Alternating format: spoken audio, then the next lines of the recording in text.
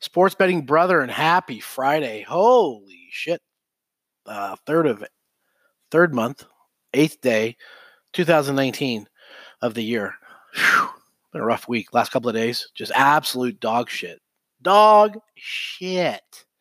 It's like when you step in it in the yard and you can't get it off your shoe. Tonight's when we get it off the shoe.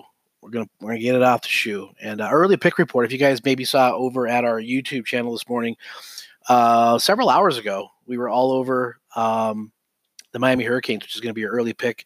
Hopefully, it's been a crazy couple of hours with the podcast coming obviously a little bit later. So it's just sorry guys. I mean, I am but one man, and it's been kind of one of those weeks. And I shoot the shit and call it like it is and be very transparent.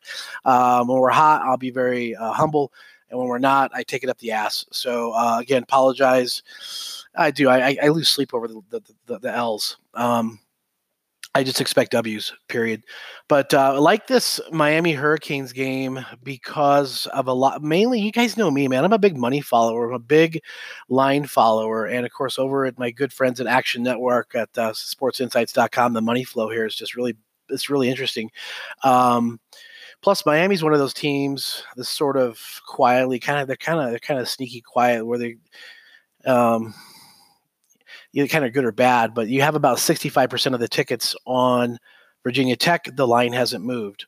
They only have 33% of the money. That's why you got about 67% of the dollars and about a 32% variance over on Miami. So allegedly the smarter money is on Miami. So that's where we're going to go. Anytime the odds makers try to open a gate and welcome you in a door on a particular side, which is in this case Virginia Tech, you're like, I'm going the other way. So that's what we're doing here, brothers. I think I've got a selection or two coming out here this afternoon. So get on the PM picks list. Simply email us at info@sportsbetuniversity.com. We'll get you those selections out. And hopefully have a couple more winners on top of this selection here with the Miami Hurricanes at +10. All right, brethrens. Happy Friday. Let's go get some beverages.